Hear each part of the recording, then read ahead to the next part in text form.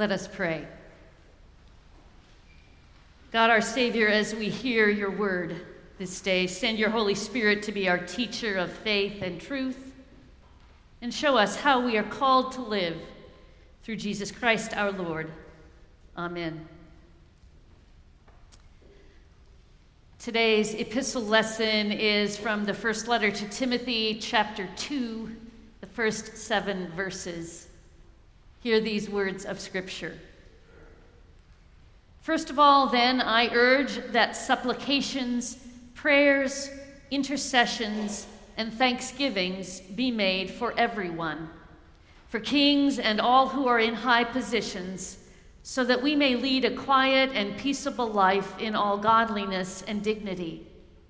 This is right and is acceptable in the sight of God our Savior, who desires everyone to be saved and to come to the knowledge of the truth. For there is one God.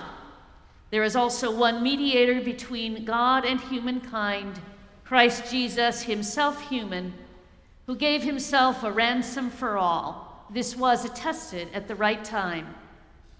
For this I was appointed a herald and an apostle. I'm telling the truth. I am not lying. A teacher of the Gentiles in faith and truth. The word of the Lord. Thanks be to God. Once upon a time, before I was in ordained ministry, I had a career in corporate finance and accounting.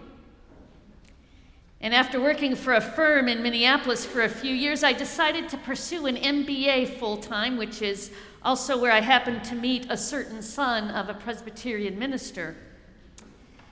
And one of our required courses was operations management. Now, in that course, we looked at operational issues in all kinds of companies, manufacturing, technology, service, you name it. How do you use your resources to get done what you need to get done, to get your goods and services produced and to your customer cost effectively, efficiently, and on time without compromising quality? I'm seeing a few engineers nod. Sometimes the issues had to do with managing inventory, supply chains and logistics, sometimes with manufacturing processes. We talked about throughput and bottlenecks. We learned about just-in-time inventory and continuous improvement. We mapped it out with flowcharts and more. I remember a few specific companies that we considered, but more than anything, the one thing that has stuck with me after all this time is the repeated mantra that our Professor Bill said in his delightful Southern accent. You have to visualize the process. You have to visualize the process. So one of the things I find helpful when studying a scripture text is to try to visualize what's going on, at least as much as is possible across the barriers of time and culture and scholarship. Not to get it perfectly, but to let it begin to do its work of prodding and nudging us forward in our own faith. Today's text begins by saying, "Pray for everyone, for kings and all who are in high positions, so that we may lead a quiet and peaceable life in all godliness and dignity." Well, to the ears of 21st century American Christians, that sounds pretty benign. Pray for the leaders of our country and around the world that we may lead a quiet, trouble-free, and non-controversial life. Now, don't get me wrong, we should pray for our leaders. It's absolutely a good and faithful thing. It's an important ministry. It's part of our whole tradition of prayer, not just as Presbyterians, but as Christians everywhere. We pray for our leaders because we have this guidance in Scripture. Pray for them, pray for wisdom and guidance.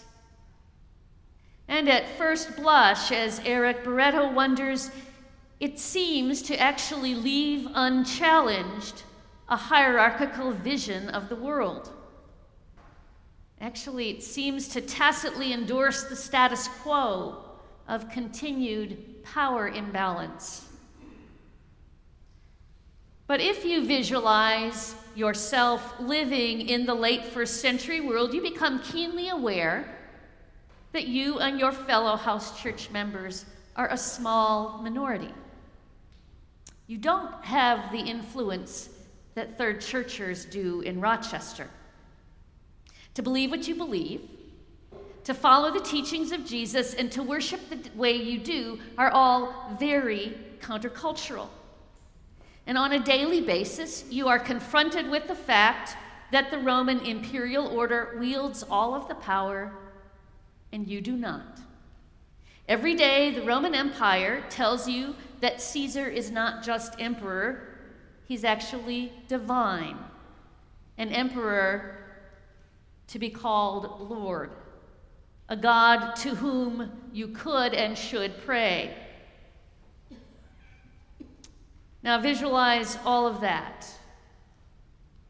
And then we can hear what the letter urges its hearers, urging them to pray for kings and all who are in high positions, not to them. Pray for Caesar and not to him. For there is one God, i.e., not a pantheon of gods, like the Romans at the time thought, and this one God draws a circle of love that is wide enough to include everybody. And that, my friends, is subversive.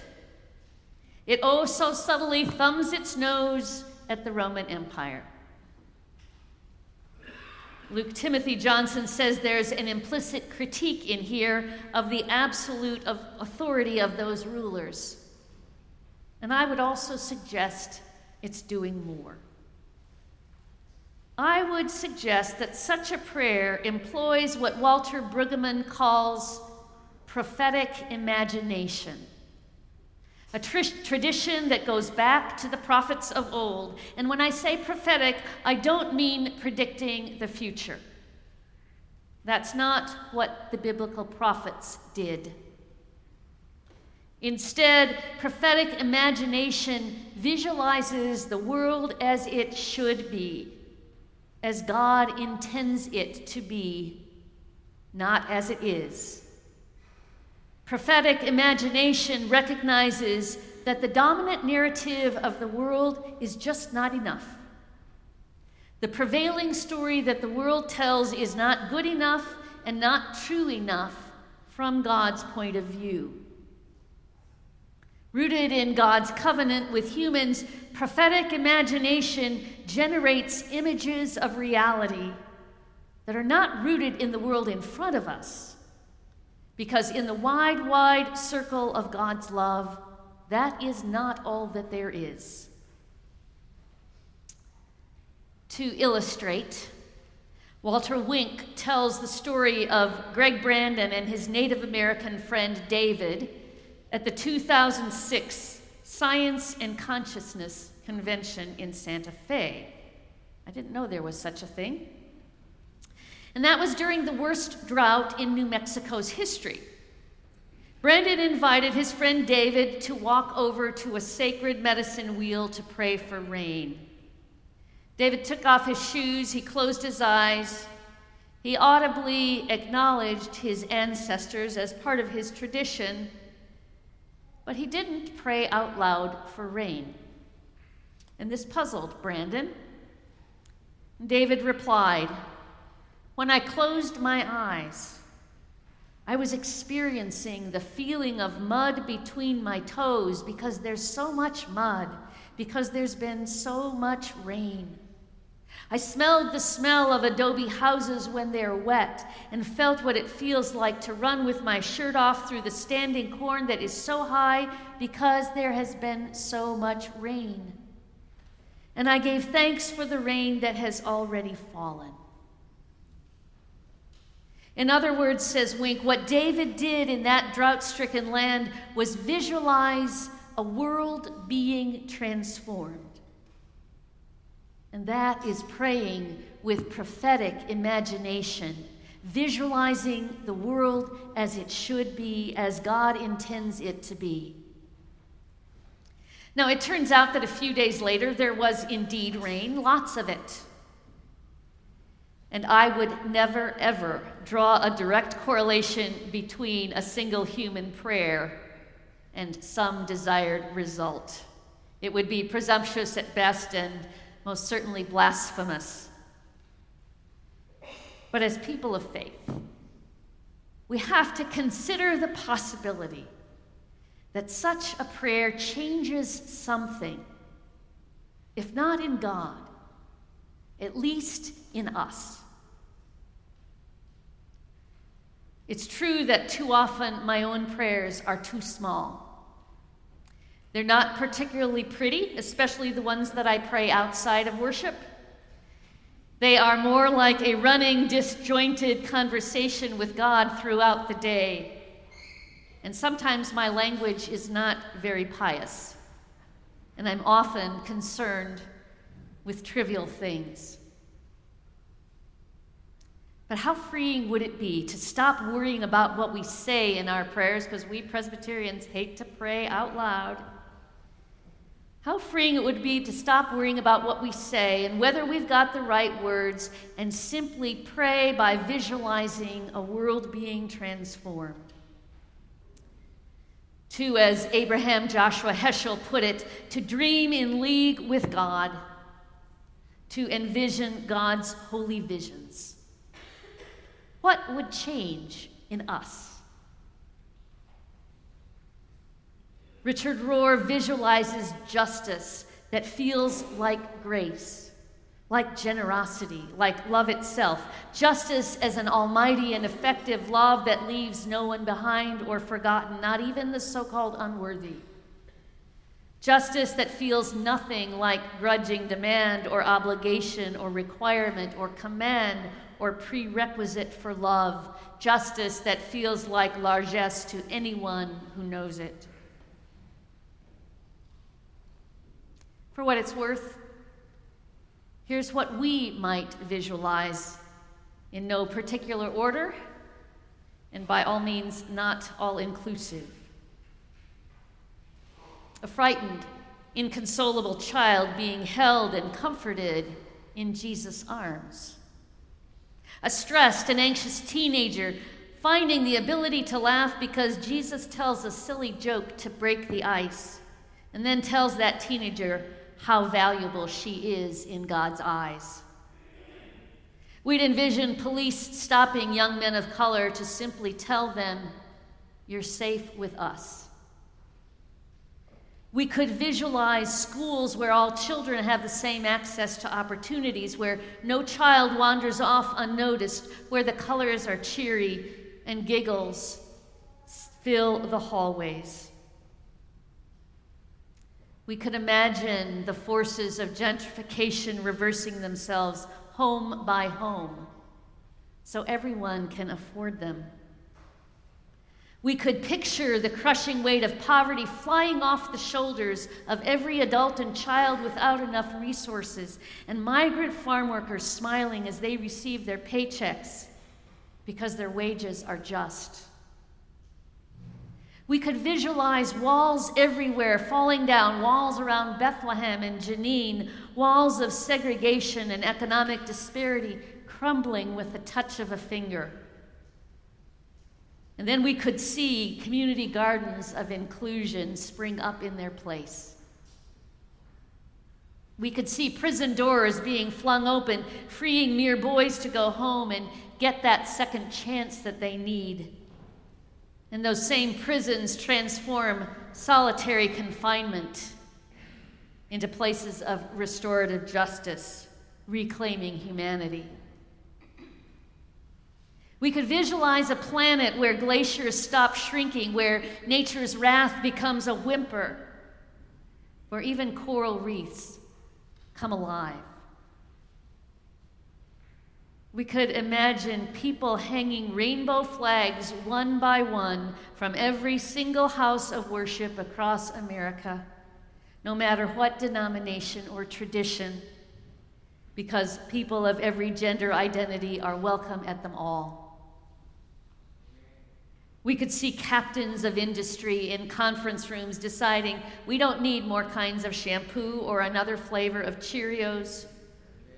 We don't need planned product obsolescence to fuel yet more consumerism. And we could see them instead diverting their product development dollars to tackling those little problems like poverty and hunger. We could visualize halls of government where every legislator, every elected official, and every one of their staffers can't wait to work together for the common good. Even where, as Susan Pace Hamill imagines, tax and budget policies are vehicles for God's justice. And we could even visualize a third church stepping forward in faith with a prophetic enough imagination to be the church the 21st century needs, challenging the dominant narrative of this world, the narrative of cynicism and hopelessness, with the narrative of God's power and grace for all, no matter who you are. That would indeed be countercultural. Christian Ioso and Elizabeth Hinson Hasty write, socially conscious prayer today responds to the desire for wholeness that's part of the Spirit's work in every conscience. And such prayer is, to quote one of Brueggemann's own prayers, awed to heaven, rooted in earth.